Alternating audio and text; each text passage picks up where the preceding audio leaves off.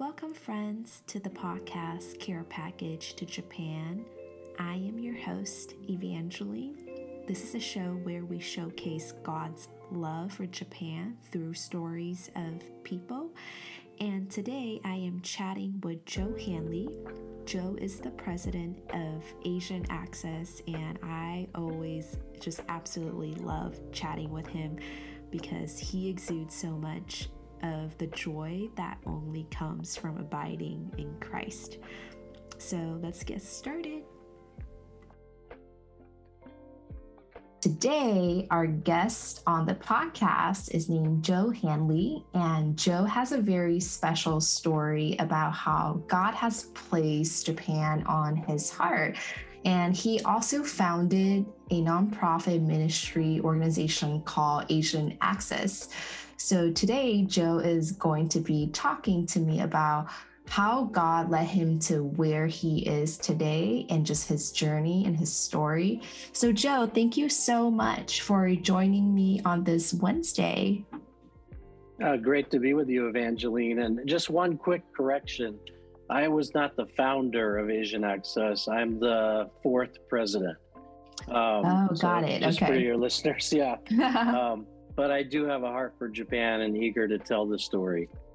Yeah, Joe, for those that don't know who you are, can you just give an audience a brief intro into who is Joe Hanley, where are you from, where are you calling in from, who are you? Yeah. So I'm a Southern California boy. Grew up in about 20 miles east of LA in a town called Rowland Heights, California. I was raised in a Christian family and went to college in the San Gabriel Valley of LA called Azusa Pacific University. It was there that I met the lady that is now my wife. Her name is Silk. And a few years after graduating, we got married. Kind of my background is my dad and my uncle were both pastors when I was young, and I felt called into ministry in high school, but I avoided it like the plague. I played Jonah and kind of went the other direction. But a friend of mine invited me on a mission trip while I was in college, and that totally turned my life upside down. And so my entire trajectory since then has been a life of mission. First starting with mobilization at Azusa Pacific University, where I was the founding director of their Office of World Mission and co-directed a Congress similar to Urbana, for the listeners that have heard of that, for high school kids. And then the Lord called me to this amazing church in the South Bay of LA called Rolling Hills Covenant Church. So after about 10 years at Azusa Pacific, I served as the mission pastor at Rolling Hills Covenant. And, my wife and I had our third child while there. So we have two girls and a boy, and they're all young adults now. And then after about 10 years at Rolling Hills Covenant, God called us to Asian Access. And I serve as the president of Asian Access for the last 13 and a half years. And Asian Access, interestingly enough, was founded in Japan. So that's kind of the backstory on me that kind of pulls you up to speed with where I'm at today with serving with Japan and Asia. Yeah, that's wonderful. Before we dive deeper into Asian Access in Japan, can you just recall like the first time that you went on a mission trip? Like what about it sparked ignited your passions for or like what opened your eyes about missions and just the need that is essentially everywhere? Yeah. Right. Yeah, so I was serving on a very short mission trip to Mexico. And at that time, my life's journey was I just wanted to be a wealthy Christian businessman who gave money away to philanthropic causes, who lived in Malibu and had, fantastic things and was generous for the kingdom. And while I was serving little children and teenagers in the barrios of Mexicali, the Lord just gripped my heart. And I realized that I have more joy serving than I ever did pursuing these dreams to be wealthy and have everything. And so that caused me to start volunteering all my time. Every free moment I had was in some form of mission opportunity, and it just gave me joy. I had tremendous joy in doing that, and far more joy than my first job or any of the career visions I had. And it's interesting that I met a lady who the Lord, everyone had told her while she was in high school and as a young girl that someday she would either be a missionary's wife or a pastor's wife. And so, interestingly enough, even at our wedding, the minister anointed us and had our family surround us and lay hands on us for a life of mission. And so that's kind of the entry point with my mission story. And the Lord just gives me tremendous joy in serving Him and coming alongside those who have either less opportunities in life or more, the last several decades, more the least opportunity to hear about Christ.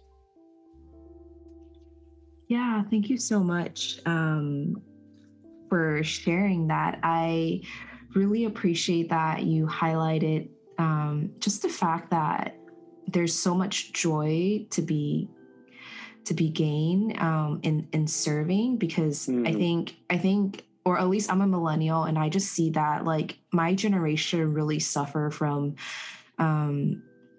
like me, like trying to like fulfill me. But your story just like really reminded me that, like Christ really designed us to be not in like a kind of way, but like we need to be like, our joy comes from also serving Him and serving others. So thank you so much for just like telling me that story. I appreciate it. Sure. And even though I'm not a millennial, I'm Gen X. I'm kind of that baby buster. I started out with more of a me-focused interest in life myself. And so I identify, even though I'm a different generation. But that said, when I started working with Christ and getting to know Him and serving Him, there was no more profound joy than that experience. And so it was really the experience of diving in deeper with Jesus and serving Him brought that sense of joy to my life and heart. Yeah, and I know that you've been in ministry for, I want to say like 2-3 decades now. Correct me if I'm wrong. Yeah, you're right. And I'm sure there's been many ups and downs of just like hardship, and also seasons of like tremendous joy. I'd love to like hear a little bit about how you held on to that joy even amidst our seasons. And after you answer that question, we'll transition to chatting more about Asian Axis and Japan. Yeah. Sure. So, life's not easy. There's all sorts of road bumps and difficulties in life. And I don't know why, but for whatever reason, the Lord has wired me in such a way that in the midst of the pain and sorrows and bumps and bruises, I have been able to kind of lean into Him and find that sense of joy. And maybe it relates to one of the reasons I did not initially want to follow His call. One of the main reasons that I initially was like Jonah was that I was deathly afraid of public speaking. You couldn't put me in front of three people and have an intelligent conversation, basically. Really, Joe? You're so good on stage and with everybody. You're so articulate. I don't believe that at all. It's true. Nobody believes it today. It's crazy, but I was deathly afraid of being on stage. And so I avoided it like the plague. And that first mission trip, one of the things I had to do was the team leader required all of us to preach a message. And I said, holy cow, man, you have no idea what you're asking me to do. And he goes, let me coach you through this. So he did. And I said, you don't know what you're getting in for. And sure enough, here I am in this little Mexican chapel and, preaching, and he's preaching. And the message was supposed to last 30 minutes and then translation would be an hour. And I was sweating so hard. And the loudest thing in that room was, if people see me, they notice something unusual about me. I am very bow-legged, and I can't force my knees to touch each other. But that day, the loudest thing in that room was my knees clapping. That's how nervous I was. Oh, it was terrifying. And a message that was supposed to last an hour lasted 5 minutes. And the translator looked at me, goes, "Are you done?" And I said, "I am done." And I sat down. But the Lord taught me an important lesson, and I think it's probably one of the most critical pieces of the work I do. And that lesson was that it's not about me. And the reason I was deathly afraid of being in front of people and speaking was because it was all me focused. I was worried about, what are people going to think of me? I'm going to flub up. I'm going to make a mistake. I'm going to, I'll do something wrong, I'm sure. And people will laugh at me. And I did not want that kind of scrutiny. But that day, I came to the realization that this is not about me. And I began to see God work through me in ways that are profound, to the point where you even said, I can't believe this is true.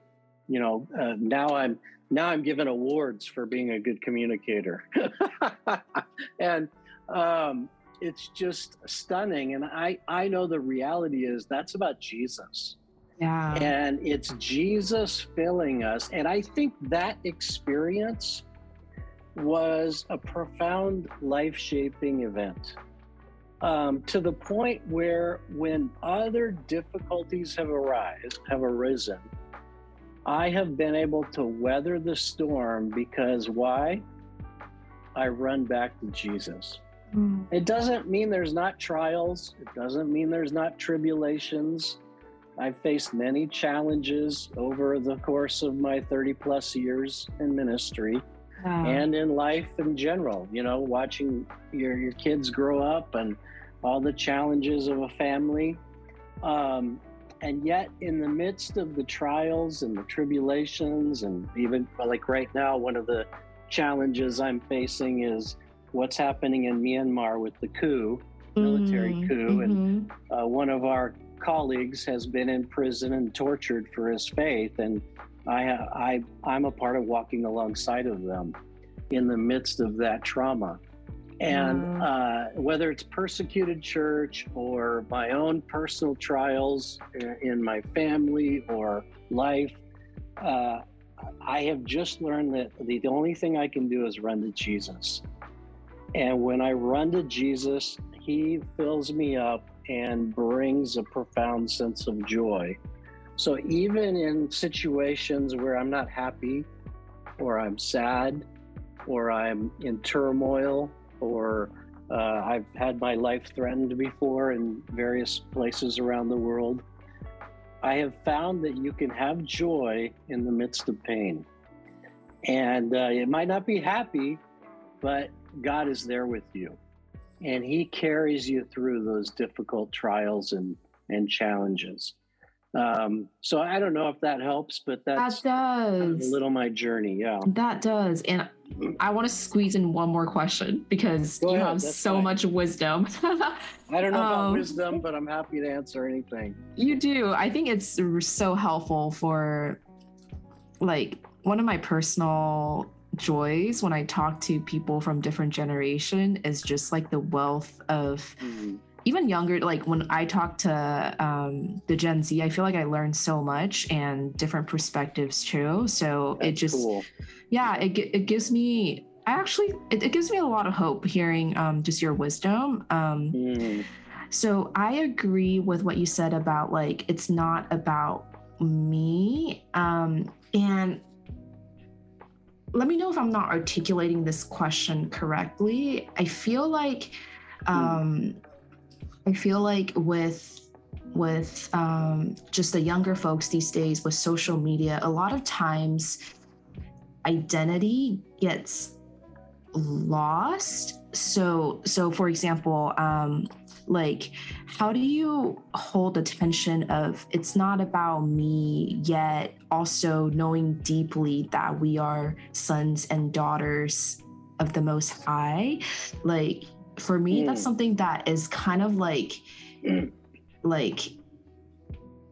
that I personally wrestle with, because it's easy for me to just be like, okay, like, I'll just go with the group. Like, I'll just like go with whatever they want and kind of like dismiss myself. And then I'll just like put it on as, oh yeah, like, you know, like I'm being like, it's not about me, but at the same time, like, it's not about me. So like, I really wrestle with that. And I don't know if just throughout your life, you came to any kind of, I don't know, like revelation or reckoning with that. Does that kind of make sense? Yeah, it makes sense. And I would say that early on in life, I, struggled with my own identity before I was called into mission, in the sense that my friend invited me on that trip. I really wrestled with, who am I, and do people like me? And I guess that's a big part of why I ran away from the call. I think the tension is that, first and foremost, we're about abiding in Christ. And as he fills us up, we will bear much fruit. And it is in that filling up, the prompting of the Holy Spirit. The book of Acts says, when the Spirit comes, then you will be my witnesses in Jerusalem, Judea, and the uttermost parts. I think that once we have get that filling of the Spirit's infilling, the Spirit's empowering, once we're deeply embedded in Christ, that's the part where it's not about me. Then the power of being what you said, sons and daughters of the Most High, begins to manifest itself, and then the place of being priests and kings in God's kingdom, and we have a place to a role to play within that overall kingdom manifestation in this planet. And I think that's where our identity in Him begins to reveal itself as those sons and daughters of Christ. And then we start to lean into the gifts that God has given us. He's anointed you, Evangeline, with a certain set of gifts. Similarly to me, all of us are gifted in different ways. And those gifts are meant for the encouragement of the body and for reaching this world. And so that's how I kind of hold that tension in play, is that first and foremost, it's not about me. Yeah. But as I lean into Jesus, He explodes through me in powerful ways and mechanisms that are all about exhibiting His glory and highlighting His kingdom, and to the point where it's sort of like, back to your surprise. You were shocked that I struggled with public speaking. right? Yeah. And yet that's because God has anointed and gifted me in that area. I have a gifting in communication that is supernatural, and that's a part of being his son and a king and a priest in his kingdom. I'm expressing the power of my true identity through Jesus and his infilling. And I don't know if that helps, but that's kind of my perspective or take on how do we wrestle with this concept of my identity in this world when it's so challenging. I feel for especially your generation or Gen Z, the pressures today are way beyond what I thought they were tough when I was your age, and younger, but I think it's harder today. And I think that finding our identity in Christ and expressing those gifts is where that power comes from. And I would even go back to where that's where I get to see his joy made full in me. So it goes back to that sense of joy. When I'm fully immersed in who I am in him, then it is, number one, not about me, but number two, it is life-giving to be fully expressing who you are in Jesus in this world. That is beautiful. And thank you so much for giving me personally that encouragement to keep abiding and to be in him. And I'm sure the listeners are very encouraged as well. So thank you so much for sharing that. Yeah. You're welcome. Yeah. And now I'd love to hear a little bit more about Japan and Asian Access. So I know that you are the president of Asian Access. For the listeners who are not too familiar with Asian Access, do you mind giving them like a short summary of what it is, what it does, what are you guys' mission, things like that? So Asian Access began in 1967 as a mission to reach Japan for Christ. And the initial calling was to mobilize English teachers, graduates of college who could serve from anywhere from 2 weeks to 2 years plus in a local church teaching English, and that would become a magnet for the local community. And at that time, it was very popular to learn English in Japan, and this was one of those go-to places where you could get a good English education with American English speakers. And it was quite attractive, and they integrated the gospel into their teaching, whether that's using Bible stories or the Bible as a literature book. And so it was a remarkable way to kind of inculcate Jesus into local communities. And our founder was a serial entrepreneur in the missional sense. So he was always looking for ways to reach Japan for Christ. And he noticed that Japanese people loved certain types of music. So him and his team, they started a singing ministry. And then they noticed that businessmen like to play golf. So they started a golfing ministry, and the list goes on and on. They just kept birthing these new ideas in and everything to reach Japan for Christ. Well, eventually, one of the things he saw was that pastors would go to seminary, but 5 to 7 years into the actual ministry after graduation, they'd run into roadblocks. And they'd hit a wall and get to the point of burnout, or they'd hit a ceiling and they couldn't break through. And he thought, I've got to help them. So he went to Fuller Seminary at that time, and this is, dating us all, back in the early 70s, late 60s.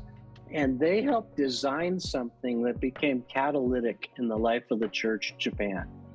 And it actually ended up being connected to 95% of the church growth in Japan during the late 80s and early 90s. And so over time, Asian Access has taken this twist and turn to focus on coming alongside local indigenous Christian leaders and helping empower them for their calling in the world. And so that means we send missionaries to serve under the direction of a local Japanese pastor or a local Japanese ministry, and really empower and come alongside and help them kind of accelerate in the mission that God's called them to. And so that's kind of Asian Access story. Today we recruit missionaries through a group called SIM, and then they're assigned to us in Japan, and we work with them with a local congregation that is a catalyst for the kingdom in the country. Over and above that, we have a leadership training program. That was the one that was connected to 95% of the church growth in the country. And so Asian Access has this unique kind of place in Japanese mission history. Usually it's considered one of the top places people would look if they're looking to go to Japan. And I think in the Japanese context, a lot of ministries and churches would look towards Asian Access favorably because of the way it's invested deeply in the lives of key leaders. One story that illustrates kind of the principle. There was a famous story with our founder riding the Yamanote line, the famous line that goes around Tokyo. Mm-hmm. And he asked him, sir, what's your vision? The founder asked this Japanese pastor, what's your vision for Japan? And for those of you that know Japanese people, they often are reticent to answer a question like that and usually will defer back to you. But for whatever reason, this leader was inspired and started bursting out his vision. And at the end of sharing, he goes, "Oh, sumimasen, please forgive me. You are the apostle God sent to Japan. What is your vision for Japan?" And our founder said this, "My vision is to empower your vision." And so the spirit of Asian Access, whether it's working in Japan or the other countries we now serve in, is really this spirit of we're here to come alongside like a Barnabas. Yeah, help the Pauline figures of Japan really rise to the occasion. And core principle behind that, just one last thing. The core principle behind that is the same exact lesson I learned when preaching that first sermon in Mexico years ago, that it's all about a deep, abiding love relationship with God.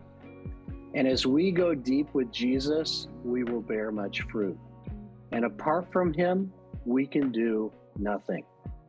And so one of the key themes in the life of Asian Access, whether you're a missionary serving in a local church, or you're a pastor who's gone through our training, or even a business leader, is this idea of a profound, deep love relationship with God that becomes the foundational, life-flowing, life-giving expression of who you are in your identity and calling in Christ.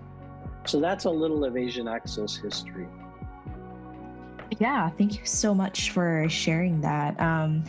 I'd love for you to dig deeper. Are there, I don't know, practical advices that you guys share with the leaders? Or the reason why I asked that is I feel like I don't know if it's just Japan or the East Asian culture, people tend to be really good at head knowledge. And what I mean by that is people, it's yes, I read the Bible, check. Mm-hmm. Yes, I pray, check. Yeah, yes, right. I go to Wednesday night Bible study, check. Yeah. And those are all great things. I'm not saying don't do them.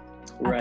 At the same time, there is something a little bit more nuanced, maybe not nuanced, but a little bit beneath the surface that needs to go, like this abiding in Christ is not just like a checklist or not just a head knowledge type of thing. And I love to like hear from your personal experience and also just like working with leaders. Like, are there anything practical that you tell them or things that like worked well for you in your own walk with the Lord? Yeah. Excellent. I would say this, it's interesting. When I first came to Asian Access and learned of this principle, I'm like, come on, this isn't that like no-brainer city? This is like Christianity 101, right? Yeah. Hello, what's so special about you, And, but it was shocking how many of our alumni and our missionaries kept pointing to that as the most transformational thing in their life. Right. And I think what happens is we get caught up in the mechanics of it. And all the things you just described, checking the boxes. And it becomes a more mechanical thing than a life thing. And I think when we get it caught up in the mechanical parts of it, then what happens is we get distracted by everything that comes our way. And in the life of a church, it's really easy to get hung up on the politics that happen in the church or the conflicts between people. And you begin to lose that initial heartstring, that initial love relationship with God.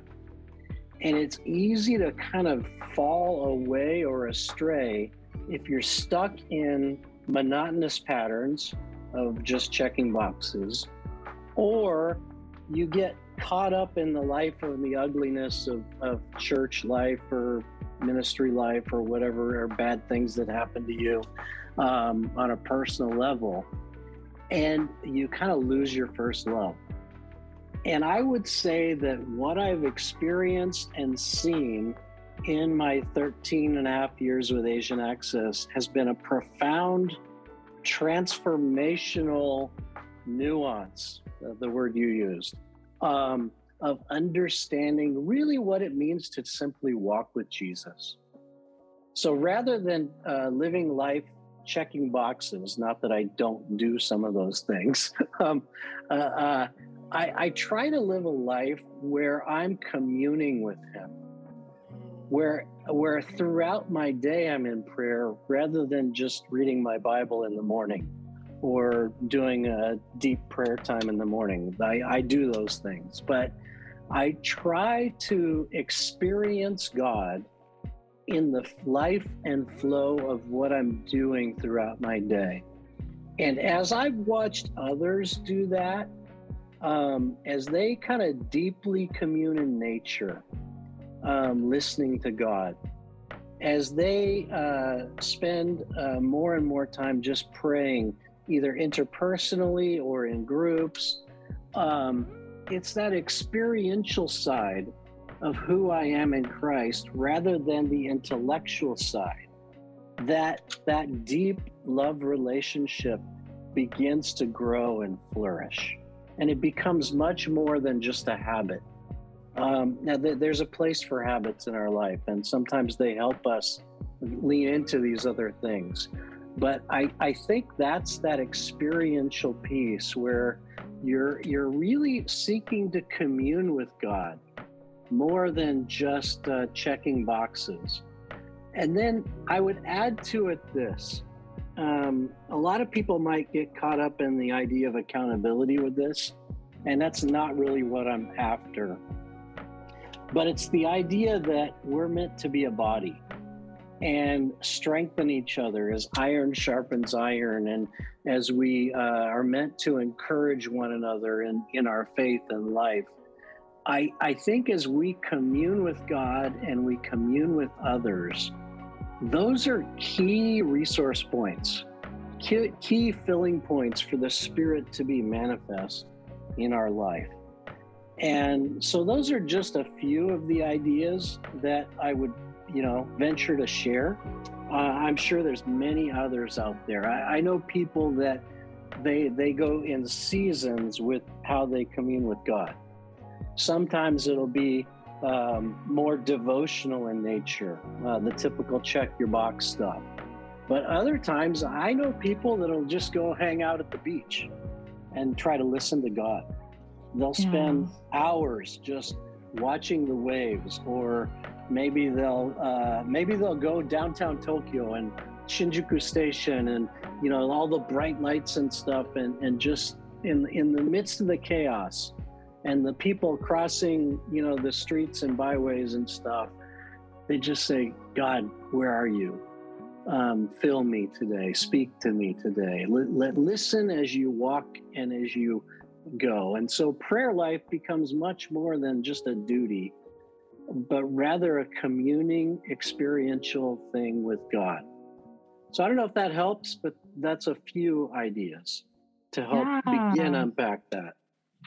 Yeah, that's great. And that's amazing that is the heart behind Asian Access. It's so simple yet so foundational, because it is from that place of deeply rooted in God, where only abiding in Christ, where fruits come about. And something that I've personally been just like thinking a lot about, and I don't know if you resonate at all, but the older I get, the more I realize just how sinful I am. I think the older I get, the longer I walk with Christ, the more I'm aware of the vastness of the chasm, yet also how much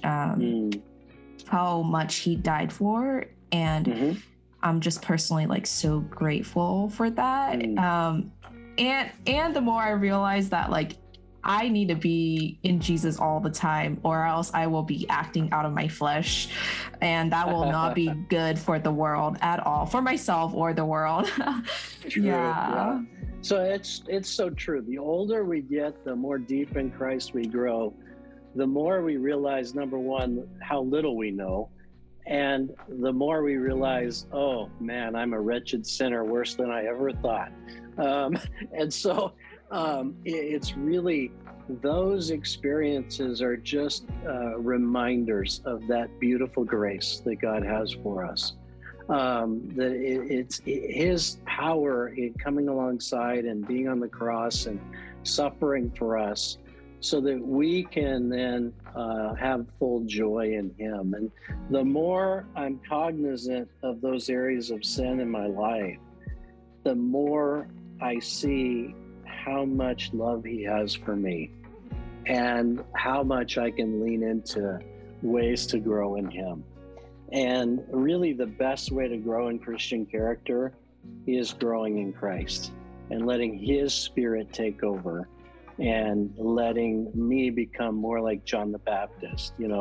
May I decrease, may He increase.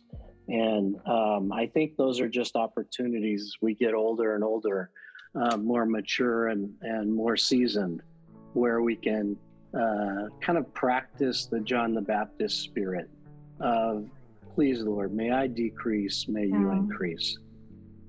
Amen. That is so beautiful. Yeah. And yeah, I think the notion of may I decrease, may You increase, I found that like, yeah, I think I just personally found that through my interactions of people in Japan that I don't know if it's like a cultural thing or just in the Japanese blood, that they are very cognizant of others. And is that a cultural thing? I don't know. They're the most what's the word? Contextually oriented society in the world. So they are constantly observing every little thing.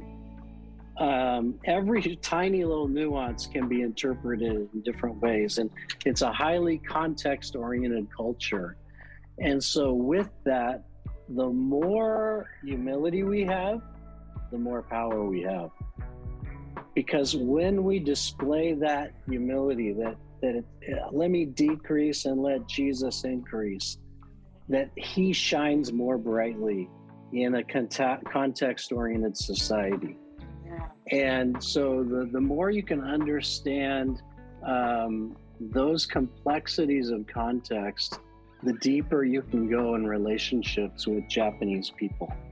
And I just happen to be lucky. You know, I have lots of friends who speak Japanese fluently or, you know, pretty decent and have lived there for years. But because I had Japanese leaders walk beside me and kind of introduce me to others in the way that taught a more context-based understanding, lots of cups of tea with people, lots of just listening, you know.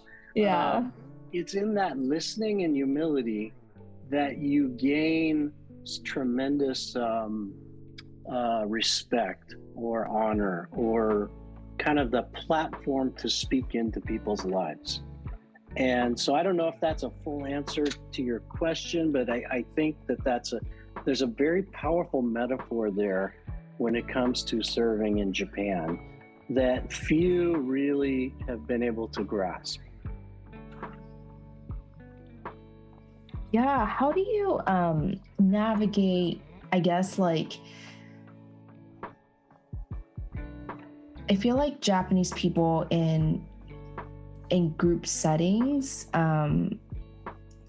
people are very present, and like, how do you navigate being a president of a organization and having to fly to different countries? Or pre-COVID, you had to like travel a bunch, managing your schedule, yet also being very present to your staff, your leaders, the people that you interacted with in Japan while you're doing ministry. Because I feel like you do that very well. Like, you are someone who is, from my knowledge, incredibly busy. I feel like you're always traveling to a different country.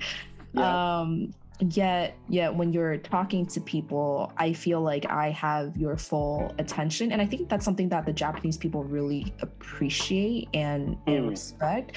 So for you personally, like, how do you do that? Or how do you like navigate that? Like I have a vision, I have all these things to get done, yet I'm also present. Yeah. I don't know if I have a good answer for that, other than I just really value other people. I have a deep appreciation for whoever I'm with at the moment. And I really value staying in touch with people no matter where I'm at in the world. And so I go out of my way to use every means possible to stay connected, even if I'm on the road. And even if I'm incredibly busy. Now, part of that, maybe part of managing that, is being able to say no to things. And obviously, as the president, I can delegate a lot of things too. So I have an advantage in that I can delegate a lot. But I think for everyone, the power of saying no to things frees you up to stay engaged with those things that are most important. And so for me, I've chosen, or I value, or I appreciate who is ever in front of me, or the world that I'm connected with enough that I really want to give that a high priority. So whether it's, being on our call today, and engaging with you, and love your questions, by the way, brilliant. Or if it's I'm in an airport, I'm in Heathrow Airport, stuck for a few hours.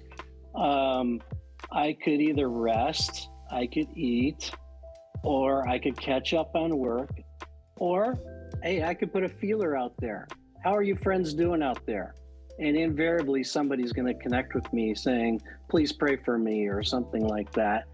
And it's in the balance of that, I suppose, that I find that place. I don't know if that's a good answer. I'm not sure how to answer it, actually, but No, that's really good. Yeah. That's kind of the best I can give you in terms of that. But I really deeply value, I think I got that from my father. Mm. My father is probably the biggest question asker that I've ever met. And I follow in his spirit that when he's around people, he really digs in and tries to get to know them. And I just love that. I guess I have a natural curiosity where it's more, I want to learn about you. And I guess a part of that curiosity is not only do I want to learn about you, but I want to find the touch points of God in your life, or the touch points that God can bring to your life. And so that's a part of that seasoning mix too. Hopefully that helps a little. Yeah, that does. Yeah, I really think that is the spirit in you, because like, I feel like when God's like spirit is so alive and working through us, in us, like he enables us to have this like supernatural ability to want to love people. And I really do think is his spirit, because I know that when I am not abiding in him, I don't have that natural, like quote unquote natural desire to want to talk to people or even get to know them. So I really do think that is like the Holy Spirit in us, empowering us to be his light and be his salt in this world. So thank you for entertaining my questions.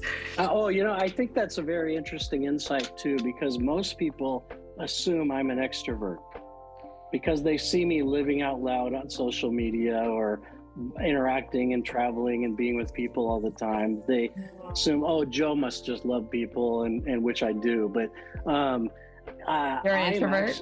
I'm an introvert. Most people don't know that I'm an introvert. And so one of the other things I do is I carve out time to regenerate. And so that's really good. I daily have to have time where it's just me kind of communing with God. And so I think you're right. I think that's a Holy Spirit thing, because I am not a natural extrovert like everyone thinks I am. Can I ask, like, practically, what does that look like for you? Is it like always the same time that you carve out, or is it like you look at your schedule and it's like, I definitely need either 30-minute block here, an hour block here? I'm just trying to like pick your brain for people who are busy, for people who use schedules. Like, how does that look like for you? Oh, that's a great question. I have the weirdest Sabbath you've ever heard in life because I travel. Yeah. Right. So I have to build in margin within both my daily life and my traveling life. And the older I get, it's more important even. I need more regenerative energy when I get off a plane or get on a plane or head somewhere. And so I intentionally, I rarely plan back-to-back phone calls or meetings all day long. It's very rare. Sometimes I do it, but I have to. But I almost always try to block about a half-hour break between calls, which may be unusual for someone like me or someone in a post like mine. The other thing I do is that I increasingly, when I'm on a trip, I will schedule downtime on that trip. And so while I can't have a regular rhythm Sabbath, like every Sunday, go to church, because you never know if I'm preaching somewhere or traveling or whatever, I definitely carve out a Sabbath in the course of my week, no matter where I'm at or what I'm doing. And so I don't know if that helps, but I definitely build margin into my life, no question. That does. That's great practical tip, because I'm still learning how to adult, and I think these practical things are super helpful. So like, do you look at your schedule on a daily basis, or like, do you look, like, I think I'm trying to grasp, like, how much do you look at it from just like, oh, this week I have this versus this month? Like how much? I do both. I look at things in blocks. So usually I'm looking at a month in a glance. But if things start to get tied up and busy, then I'll look at it in a week-long setting. And I will go in and mitigate things if necessary to create the space that I need to create. And I'll realize there are times where I'm saying yes to things that I don't need to do. And I will ask my assistant or assign somebody else to take on something. And I'll just apologize if I can't keep up with it. So let's say I schedule something with somebody and I realize, oh man, I just can't do it. So more than likely, I will apologize and say, you know what, there's a better person to actually work with you on this. Can I ask you to work with them? And I think I have the relational bandwidth with most people now where they respect that. And so that's kind of how that operates, if that helps a little. Yeah, that does. Thank you for sharing all your tips and tricks of doing life and doing ministry and having a family. It's super helpful hearing how you just personally navigate all of that. Yeah, and before we wrap up this call, and I wish we had more time. Yep. I'm sure we'll do part 2 sometimes later. Okay. Yeah, I love for you to just share a little bit about, for the audience who maybe are interested in, 1, like understanding more about mission, 2, understanding more about Japan. Like, do you know if there are any resources or websites that people can go to just kind of gain some knowledge about Japan missions? Because I think sometimes when people have that interest, they don't know where to start. Right. Yeah. Right. I would say one of the best entry-level places for people to just start getting to know about the world is a resource called Operation World. And they have an online presence. You can Google them and, look up Operation World. And they even have a prayer guide, a daily prayer guide.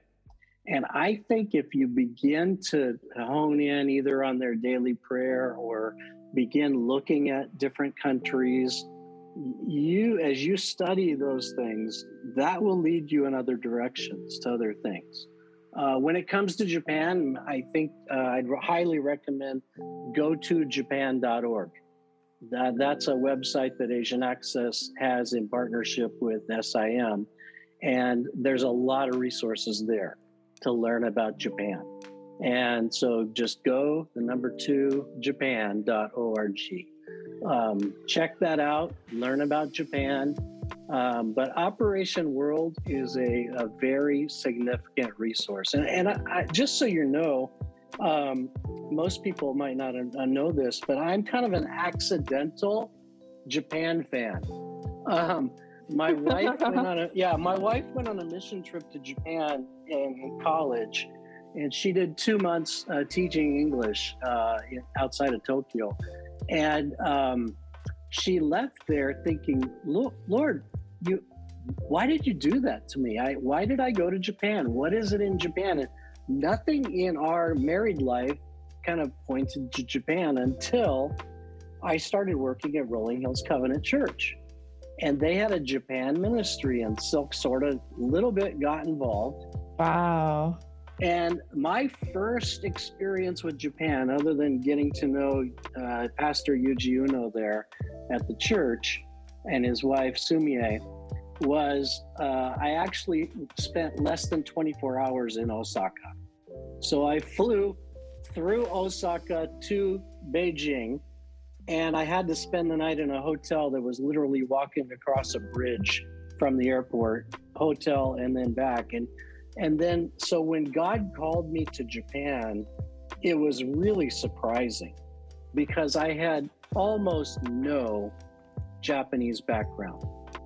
That said, my entire commitment, and this may be helpful for you, as I grew in my missional calling in life, I really became convinced that we need to reach the least reached sections of the world. And Japan at that time was the single largest unreached people group in the world. And so God, interestingly enough, had us as a family live in two of the most difficult places to reach on the planet. One was Turkey years ago, and the other was Japan. And for whatever reason, God has given me one of those Winston Churchill type spirits, kind of never give up, never give up. I love it. I love it. And so I have been called to the toughest, hardest places on this planet, and God has given me a passion for them. Wow. And so if you are interested in the some of the toughest challenges of this world, Japan is one of them. And it is a beautiful, wonderful, awesome place. Yeah. But it is a big challenge for the gospel. And I just have a huge heart for it. And so if people are out there thinking Japan, please check out gotojapan.org and look up stuff on Operation World. Those are good first steps into kind of getting to know things. Yeah, thank you so much for sharing that. And I would love it if we could end this podcast with a prayer. And specifically, I love for you to pray about what we talked about, which is abiding in Christ. And I love it if you could pray that over us, the listeners, and also the Christians in Japan. That's something so simple yet so hard to grasp at times. If you could pray for us, that would be great. Yeah. Awesome. Let's pray. Father, I pray that you would stir in our hearts. We need you. We are desperate for you. And so, Lord, I ask that we would learn and grow and become more embedded with your Spirit.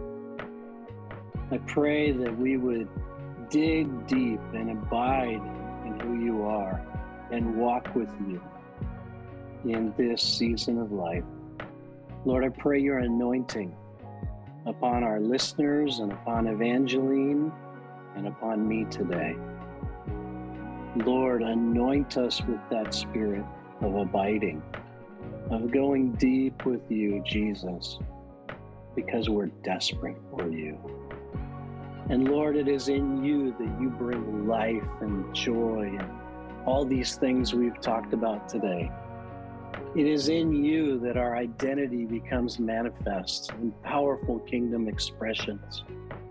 And so, Lord, I ask, by a mighty move of your Spirit, that you would speak into our hearts and into our souls, and that we could abide deeply in you, and that through you, we would become all you mean us to be.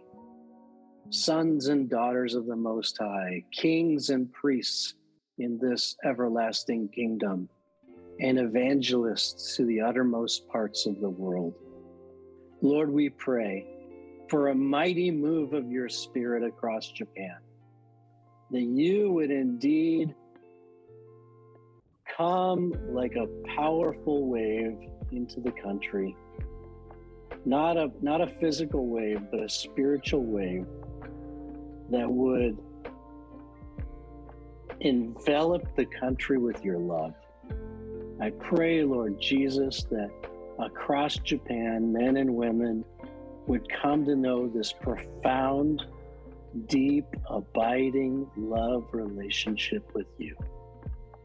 And they can walk with you and commune with you. And just like they understand the spirit world, as they walk across Tokyo or Osaka or in nature, Lord, I pray you would reveal yourself to the depths of their soul, that they would understand that Jesus is right there beside them, bringing life and hope and peace in the midst of a chaotic world.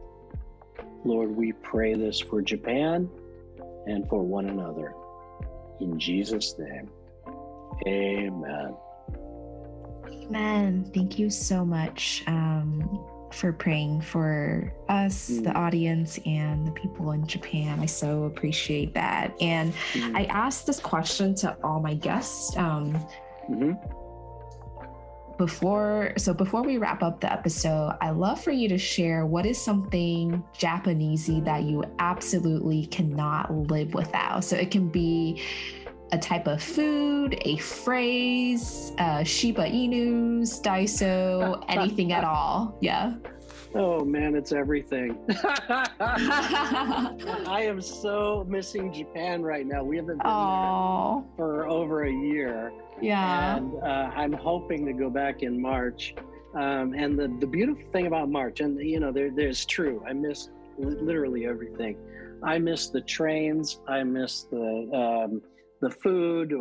Fortunately, I had good ramen today. But the one thing that I'm really jealous for right now, I suppose this might be my answer, is cherry blossom season. Oh, yeah. So there's just nothing like it in the world. And just between the fall colors and cherry blossoms, it's hard to choose, but I got to go with the blossoms. So that's just amazing. And I've never experienced something quite like it. And I'm not one of these nature freaks that just goes out and one of my ways to grow in God is not typically, going in the forest, but there is something about walking through a park filled with the cherry trees and watching the blossoms just float. That is, it captures my heart in a way that very little else does. And so that, if I had to say I missed one thing the most, it's that, I suppose. Wow, that is super cool. And that is, cherry blossom is amazing. Yeah, well, thank you so much for being on the podcast today. And thank you, friends, for tuning in. The purpose of this podcast is to showcase how much God loves Japan through people and their stories. So if you would like to share your experience with us, feel free to email me at carepackagetojapan@gmail.com, and we would love to have you on the podcast as well. So thank you so much, Joe, for joining us today. Oh, that's a good slip of the tongue. There's a lot of joy coming from Joe. Yes, amen. Thank you for having me, Evangeline. I'm very excited about the podcast. I'm praying for you. And if you're out there listening, please come join us in Japan. We'd love to have you. That's right, amen. All right, bye everyone.